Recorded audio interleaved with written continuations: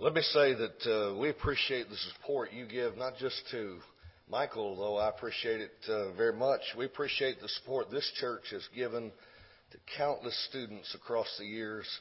You know, we'd have empty classrooms were it not for generous brethren like you who are willing to help support the cause of preacher education and sending men forth to preach the gospel of Jesus Christ. And so please know from the bottom of our hearts at Memphis, we love and appreciate you for your assistance in that regard. It means so much. Anyone in here know the shortest verse in the English Bible? And this is certainly well known to some. The shortest verse in the English Bible, John 11:35, right? Jesus wept. Perhaps not as many know the shortest verse in the Greek New Testament. Rejoice evermore. 1 Thessalonians 5 and verse number 16. Shortest verse in the English Bible about weeping. Shortest verse in the Greek New Testament about rejoicing. If you really stop and think about it, our lives can be documented by moments of great joy and moments of great sorrow or weeping. And sometimes we may think that this is the way it is. If you're a Christian, you can't be happy. You can't ever show that you're happy because that would be unspiritual. But may I remind you of something Jesus said in John chapter 15 as we begin this morning. John chapter 15, and notice the statement that Jesus makes in verse 11 of John 15. He tells his apostles, "These things have I spoken unto you." Why? Why did you speak them, Lord? Here's the answer. That my joy, you mean Jesus was joyful? He didn't just walk around with a somber expression all in his face all of the time and never smiled. My friends, Jesus was very joyful. He says, I want my joy to remain in you. And he says, I want your joy to be what? Full. Now think about who heard these words, and then go to 1 John chapter 1 with me and notice that sometime later, after these words were spoken, John the apostle would write this epistle. And in 1 John chapter 1 and verse 4, he tells us one of the reasons for which he wrote this epistle. Here it is. These things, 1 John 1:4, these things write we unto you that your joy may be full. Now, where had he heard that before? He'd heard the Lord say to him and the other apostles, I want my joy to get into you. I want it to remain in you. And I want you to have a joy that's bubbling over and overflowing. I'm not asking for you to have a scintilla or a shred of joy. I want you to be saturated with joy. I want you to be full with it. And that's impossible, someone says. Brother Clarke, you wouldn't be standing there quoting verses like, rejoice in the Lord always. And again, I say rejoice if you knew what was going on in my life. Someone might say, Brother Clarke, you say rejoice, but do you know what I heard this week from my doctor? And by the way, I don't know. And so if this hits home with anyone, please know it's not directed at you personally in any embarrassing sort of way except to comfort. Someone might say, for all I know, Brother Clarke, this week the doctor told me that it's malignant and that it's aggressive. And I'm concerned. My family's concerned. And you want me to rejoice? You want me to rejoice always, evermore? Well, what about those times when people like me have said I do, and my mate said I do, and I thought they did, and they did for a while, but now they've left me, and my heart is shattered, and I'm lonely, and I don't know how I'm going to face the future without them. I'm lonely and scared, and you want me to rejoice. Someone might say, have you not seen the latest economic indicators? Do you know people are being laid off who've worked for 25, 35 years? And companies are downsizing, and there are all kinds of problems going on in the world, and you want me to rejoice in spite of my economic woes? Someone else could say, Brother Clarke, I walked away last week from a gravesite, and there I left my mate of 50 plus years. And my knees buckled as I got halfway back to the limousine. And people had to prop me up and help me get in the car and then help me get out of it. And the dishes have all been returned to the church building now. And the people are not coming by as often and as frequently. And so the house is getting emptier and emptier to me. And I see an empty chair. And I just weep. And I'm supposed to rejoice. Always. My children were raised up to know the Lord. We brought them to services, Brother Clarke, every time the doors were open. Bible school, yes. Sunday night, yes. Wednesday night, yes. Vacation Bible school, mark us down. Gospel meeting, we'll be there. Christian camp, we sent them. Did everything we knew how. Even in our home, we'd have devotional times and occasional discussions of the Scriptures and singing. And we tried everything we knew how to do. We prayed with our children. We did everything we knew. They've grown up and they've met someone that did not have the same values taught to them when they were growing up. And now this person is exerting more influence over our child than our teaching is. And they don't go to church anymore. Or they don't go to a church you can read about in the New Testament anymore. And our hearts are broken. And you want us to rejoice. Brother Clarke, if you knew what I was battling personally, you wouldn't stand up there and say, rejoice. I'm a miserable mess right now. I'm addicted to pills. I'm addicted to this drug. I'm a slave to alcohol, you name it. And you want me to rejoice when my life is a miserable mess? How can I? Every time the phone rings, I wonder, is it someone about to tell me that my loved one who's fighting for this country overseas has been injured or worse? And I'm supposed to rejoice. I may not have even come close to the baggage you brought with you here today emotionally. I don't know what you've dealt with, what you're presently dealing with. I haven't been briefed or informed. But I do know the human condition is pretty much the same wherever you go. And we're all needing moments when we can find a reason to rejoice even in the midst of our pain, correct? Now, I grew up in the generation of Hee Haw. And that was a television program that was on in days gone by. And the lyrics of one of those songs still rings in my memory. Gloom, despair, and agony on me. Deep, dark depression, excessive misery. If it weren't for bad luck, I'd have no luck at all. Gloom, despair, and agony on me. And I can tell by the looks on some of your faces, you remember that too. Some of the younger people are going, what? They don't get it. They've never heard of it. But some of us grew up hearing that. There are some people that live their lives that way. If you don't believe me, just ask them how they're doing. And it's always gloom, despair, and agony on me. It's always deep, dark depression and excessive misery. You know, I have a friend, and I'm not telling you anything I didn't say to his face years ago at the local church where I preached.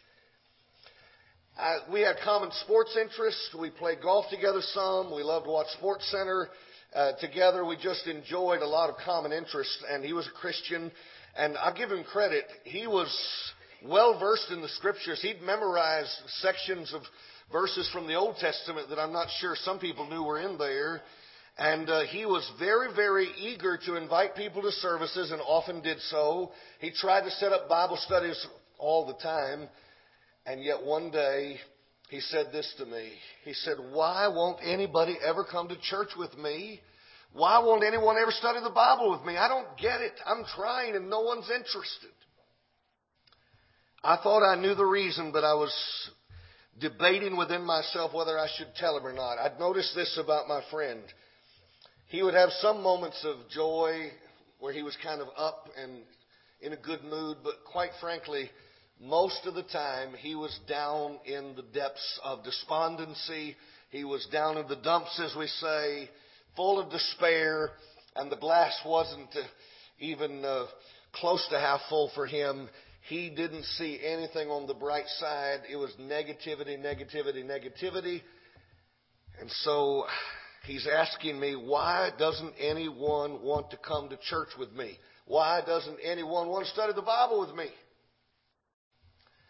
I thought we were good enough friends I'd venture and answer. I said, let me ask you something. The people that work with you, you think they see you as a genuinely happy person that enjoys their Christianity?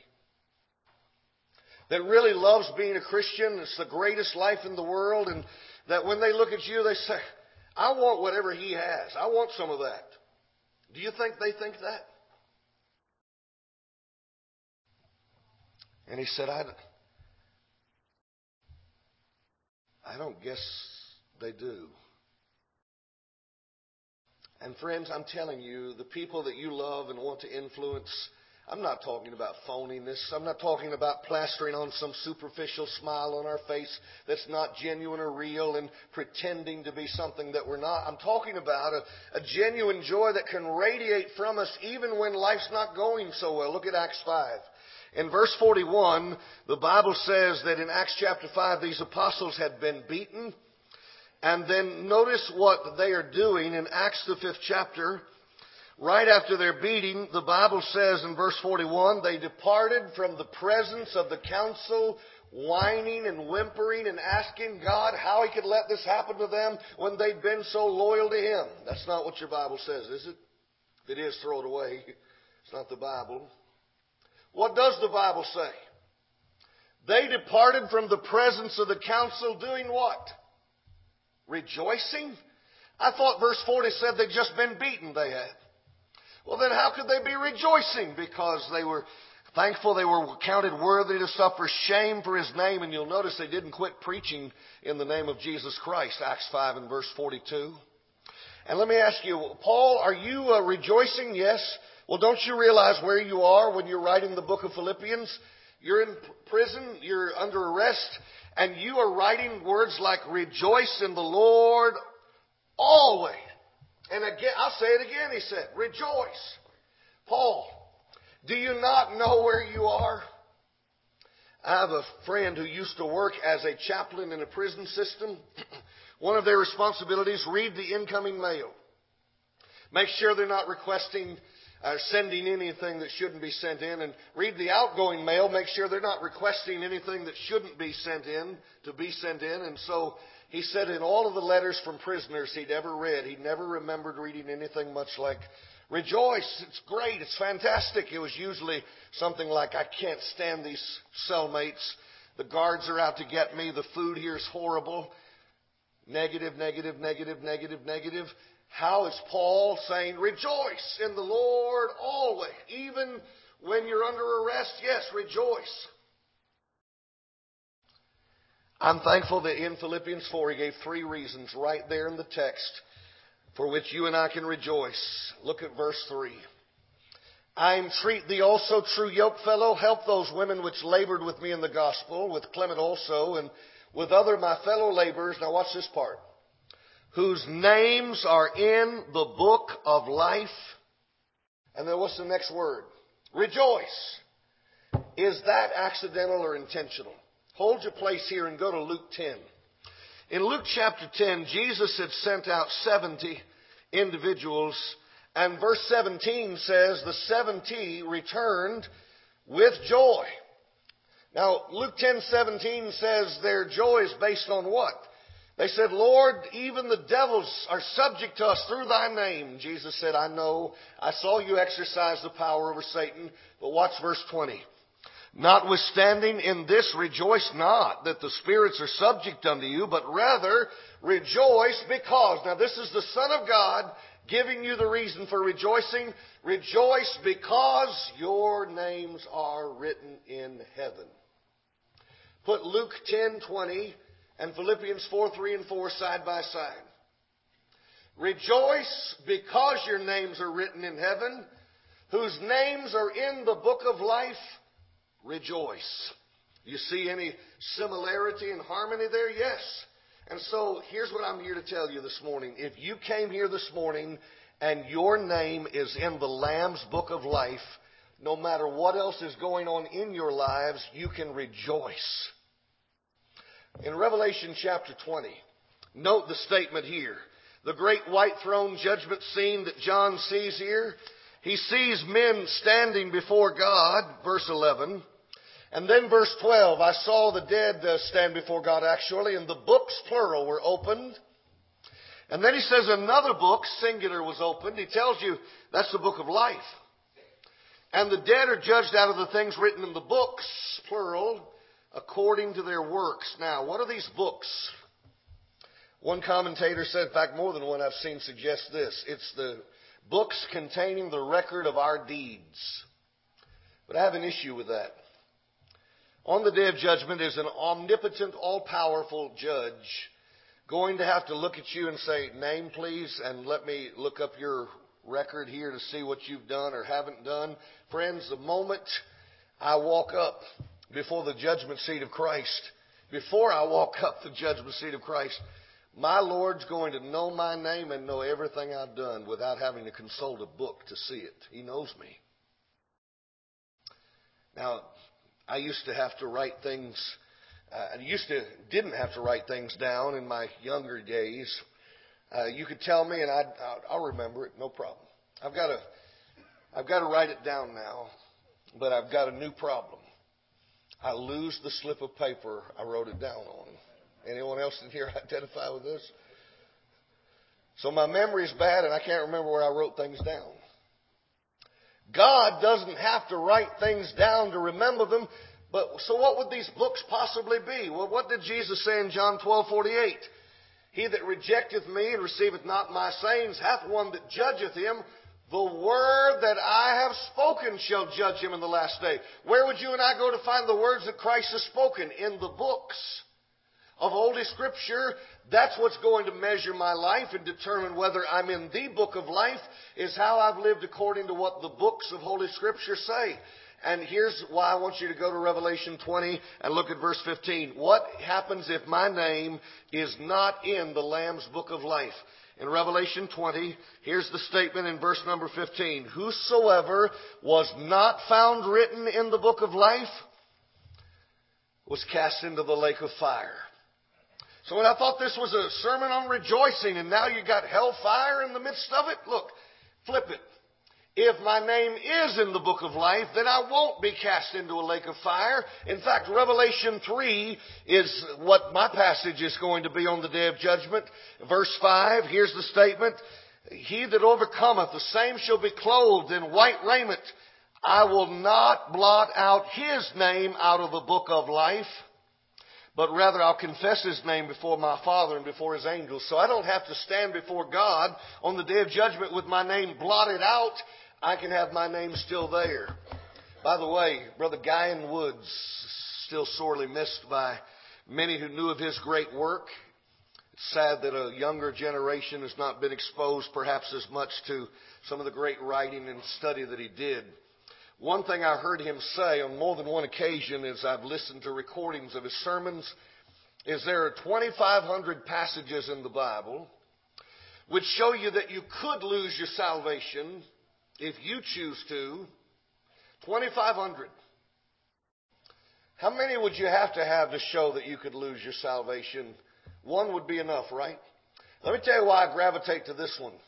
Maybe you've run into this. You're studying with someone and you tell them about this wicked person who's supposedly been saved, and you talk to them about this person and their salvation, and you say, now, you're telling me they're once saved, always saved, that if they've once been saved, they can live any way they want to and still be saved? And the usual statement that you'll hear back to that is, well, if they live that way, that just proves what? They were never really saved to begin with. You heard this? You know, Revelation 3:5 is helpful to me in discussing that with someone, because just reason with me. In order for a name to be blotted out of the book of life, what? It would first have to be in there. I'd like to know who put it there. Are you telling me that God put it there when it didn't belong there? You see, I'm not in the business of taking names out and putting names in. You aren't either. That's God's domain. So if a name ever got into the book of life, it got there how? Because God put it there. If it ever is blotted out after that, it's not God admitting He made a mistake. Oops, I shouldn't have put their name in, I guess, after all. That's blasphemy. Friends, I'm telling you, if their name in the book of life equals salvation, what would blotting their name out of the book of life equal? Loss of salvation. But here's the good news. You don't have to have that happen to you if you overcome. Brother Johnny Ramsey was fond of saying in his preaching life that the message of the book of Revelation is that if you overcome, you may come over and live with me. And so there's a reason to rejoice if my name's in the book of life, because I get to go live with God. Now, when I came up out of a watery grave of baptism, just like the eunuch, I went on my way doing... What did the eunuch do, by the way, class, when Acts 8 says he went on his way doing what? Rejoicing. Now, did you do the same thing? When you came up out of that water, you remember the day you were baptized? How'd you feel? You went on your way rejoicing. You're now in a covenant relationship with God. Everything is so sweet. But as I mentioned last hour, Demas also went on his way rejoicing. But then worldly things came in and crowded God out. And what happened to Demas? He fell in love with the world.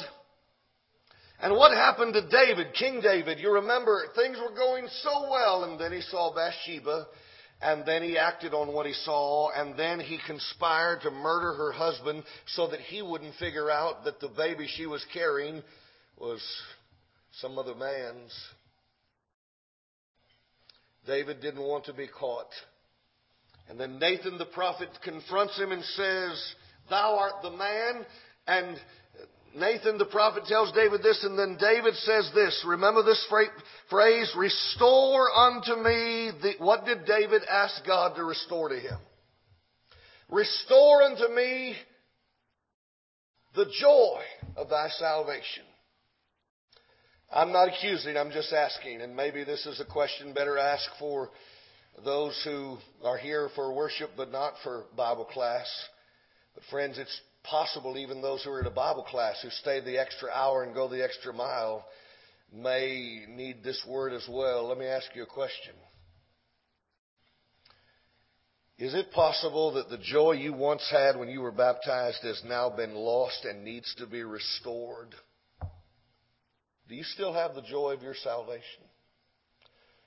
Or are you sitting in a church building going through the motions of acting like a Christian, but throughout the week you're really not acting like a Christian? You remember Isaiah had to confront people of his day because, they were still showing up for worship, bringing their sacrifices. Isaiah 1. And God says, "I'm up to here with your sacrifices because you're not even really trying to do well. You need to learn to do well. You need to change your lives. And when you make many prayers, I'm not going to listen to you because you're not even really trying to live for me." And so it's not enough to be in an assembly. I need to measure my life not by whether I've shown up for all the services of the church. That's part of the test, but it's not all of it. Am I living from Monday through Saturday the same way I act like I'm living on Sunday? I'm just asking. Or is sin robbing you of your joy? My dad used to say, and I know it wasn't original with him, but I've repeated it many times, some people have just enough Christianity to make themselves miserable. They know what is right. They know what they ought to be doing. They know they're not doing it, and so they walk around miserable because they know too much and know that they're not living up to what they know. To whom much is given, much is required. And I tell you, the joy you want to receive is this joy right here. Matthew 25:21. Here it is. "Well done, thou good and faithful servant. You've been faithful over a few things. I'll make thee ruler over many things." And then what? "Enter thou into" what? "The joy of thy Lord." I want to go from the joy that I had after I was baptized to the joy of going to heaven and hearing those sweet words, "Come on in and enjoy this joy together." Now, so if my name's in the book of life, that's one. Here's the second of three. It's verse 5. And it might seem to be a tiny little text that doesn't have all that much meaning, but it really does. In Philippians chapter 4 and verse 5, Let your moderation be known unto all men. And then this, the Lord is at hand. What does that mean? One commentator said, Paul erroneously thought the second coming of the Lord was about to happen. That's not what Paul meant by this statement. He wrote by inspiration of the Spirit, and the Spirit would not have superintended his writing to say something that wasn't true. So I know Paul is saying something else here when he says the Lord is at hand.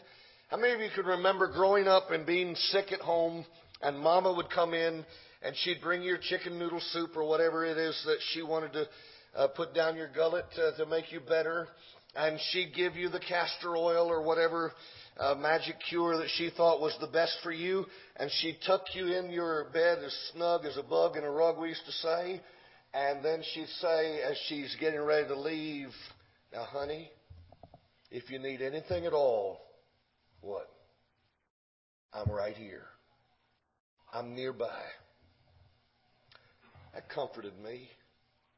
My mom's close by. What does the Bible say in Matthew 28? I will never leave you nor forsake you is what Hebrews says. What's Matthew 28:20 say? Lo, I'm with you always. Now put these two. Rejoice in the Lord always. Philippians 4:4. Matthew 28:20. Lo, I'm with you always. The reason I can rejoice always is because He's with me always. He will never leave me nor forsake me. That's why that Footprints poem, even though it's fictional, still resonates in our hearts. The story about the man that looks over the sands of time, his footprints are next to another pair of footprints, those of the Lord. But during the darkest, most difficult times of his life, there's only one set of footprints. He assumes the Lord abandoned him during those times. And you remember the poem is written in such a fashion as to say, no, I didn't abandon you, I carried you. How many times have you heard a widow say something like, if it hadn't been for the Lord and the Lord's people, I couldn't have made it.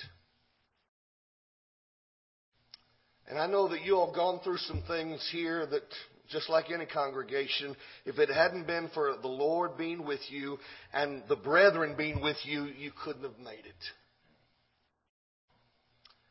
I love to remember back to a statement that I read in John chapter 16. Would you notice it with me here in John chapter 16, verse 20?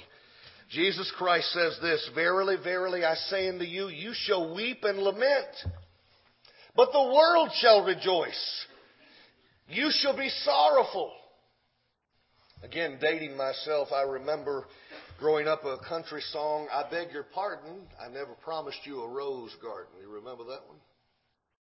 Well, in this particular passage, the Lord basically says, look, I never told you that everything would always be coming up roses for you if you followed me.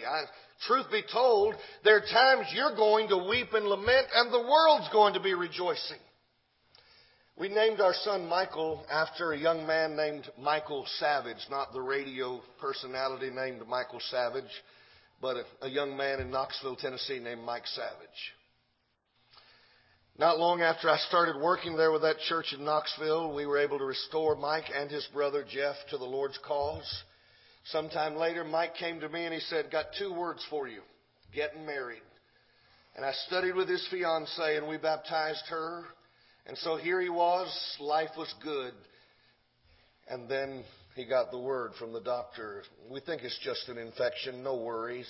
4 months later, they said it wasn't an infection, it's cancer. But you're young, and this particular kind of cancer has a pretty high cure rate. But they'd waited so long to diagnose it, they were too far behind. And I watched Mike Savage wither away and die. And 2 years after I preached his wedding, I preached his funeral. And I remember during that time, Howard Stern had just gotten him a $100 million plus contract to be on satellite radio to talk filthy and to say whatever he wanted to say without FCC fines or penalties. Being like they were on other radio stations, he could, for pay radio, he could say more than he said on the public radio. And so he was high, and they made a movie about him. And it used to get all over me to see this man not even trying to do right. And here's a young man that's trying to do right, and he gets cancer, and he's dying to leave the planet when this man is staying on the planet to spread his filth. What is wrong with this picture? And I came across this verse right here in John 16. You will weep and lament, and the world shall rejoice. You shall be sorrowful, but your sorrow shall be turned into joy. Rich man and Lazarus again.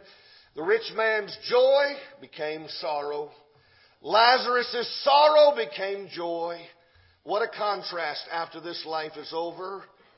And my friends, I'm so thankful that I read in verse number 21 and 22, a woman when she's in travail has sorrow because her hours come. But as soon as she's delivered of the child, she remembers no more the anguish for joy that a man is born into the world. Now therefore you have sorrow, but I will see you again, and your heart shall rejoice, and this joy no man takes from you. What a marvelous thing to know He's by my side. Have you ever gone to one of these caverns where they get you down into the deepest part of the cavern, and what do they like to do? Turn out the lights, right? When they did this, our oldest child was just a toddler, and he wasn't all that sure of his footing at that point in time anyway. And you can imagine, in a strange place, suddenly the lights go out, and he's plunged into thick darkness, and he started wailing and shrieking. It wasn't hard to find him. Just follow the piercing sound and reach, and he'll be there. And sure enough, I pick him up, and I'm patting him on the back, and it's still dark. And he's calming down. He's not crying nearly as hard. He's starting to soften his whimper. Well, why is he not shrieking as much as he was? The conditions haven't changed. It's still dark. Oh, but the conditions had changed. He felt safe in his Father's arms, correct? And he felt as long as I was there with him, that nothing bad could happen to him. I would protect him. And you know, through many a dark hour, my Father has, figuratively speaking, held me in His arms, so to speak, providentially, and helped me through some very difficult times. What about you? I'm so grateful that the Lord is near. And finally, I'm grateful that the Lord will hear. Verse 6, be anxious for nothing, but in everything by prayer and supplication with thanksgiving, let your request be made known unto God. You realize what that's saying? I cannot take my phone and call the White House or world leaders or congressional leaders and get them on my phone at a moment's notice. Maybe you have such connections. Most of us don't. I can't get a hold of people that are in places of influence and power just because I have a notion to want to talk to them. I can call the White House today and say, could you get the president on the line, please? Who's this? B.J. Clarke? Who? Know you? Friends, I've got something much better than I can talk to God right now. Through Christ, I can talk to God, and will He hear me? He will hear me. That's why I don't have to be full of anxiety about anything, because He is there to always be there for me. This CEO was swamped, and he said to his secretary, hold my calls, cancel my appointments for the day. I have got to complete this project. And so she does so. She holds his calls and cancels his appointments. One man calls and says, I'd really like to talk to him. Well, I'm sorry he's not available. When would be the best time to reschedule the call? I come by to see him. Well, he's not available. When would be a good time for you to come back? Then a tiny knock at the door. And he knows that knock. He bolts out of his chair. He goes to open the door. And there he sees him with his arms up like this. His 3-year-old son. Pick me up, Daddy. He picks up that boy and he hugs him tight and kisses him with soft fatherly kisses on his cheek. Squeezes him and says, I love you, son. I love you so much. Now you tell me how a 3-year-old could get to a man that multimillionaires and CEO bigwigs couldn't get to. How did he do that? He's only 3. You know how. Sonship. That's my child. And I'm telling you, don't devalue what it means to be a child of God. If you came here today and your heart is burdened with a heavy load, and you know that your name's in the Lamb's Book of Life, and you know that the Lord is near, and you know that the Lord will hear, friends, I'm telling you, you can rejoice no matter what else is going on in your world. But if you came here today and your name is not in the Lamb's Book of Life, you may leave this place and have moments of joy, but they will be short-lived. After this world, you will have sorrow. And I'm begging you not to let that happen. I want you to please, as this invitation song is about to be sung, I want you to evaluate whether you're in the Book of Life, whether your name used to be there but is in danger of being blotted out because of your disobedience and apostasy. I hope and pray that you will fix that today, and you will have the best rest of the day you've had in a long time if you know that you're right with God no matter what happens. We love your soul, and if you need to become a Christian and be entered into the Lamb's Book of Life by hearing, believing, repenting, confessing, and being baptized for the remission of sins, we can do that. We don't mind taking the time to do that. I'll be glad to delay my physical meal to watch you participate in something that wonderful and special. Wouldn't that be wonderful? If you're already a child of God but not acting like it, if you're a prodigal, come back and we'll rejoice just like they did when the prodigal returned. We love you. Let's rejoice together as together we stand and sing. Won't you please?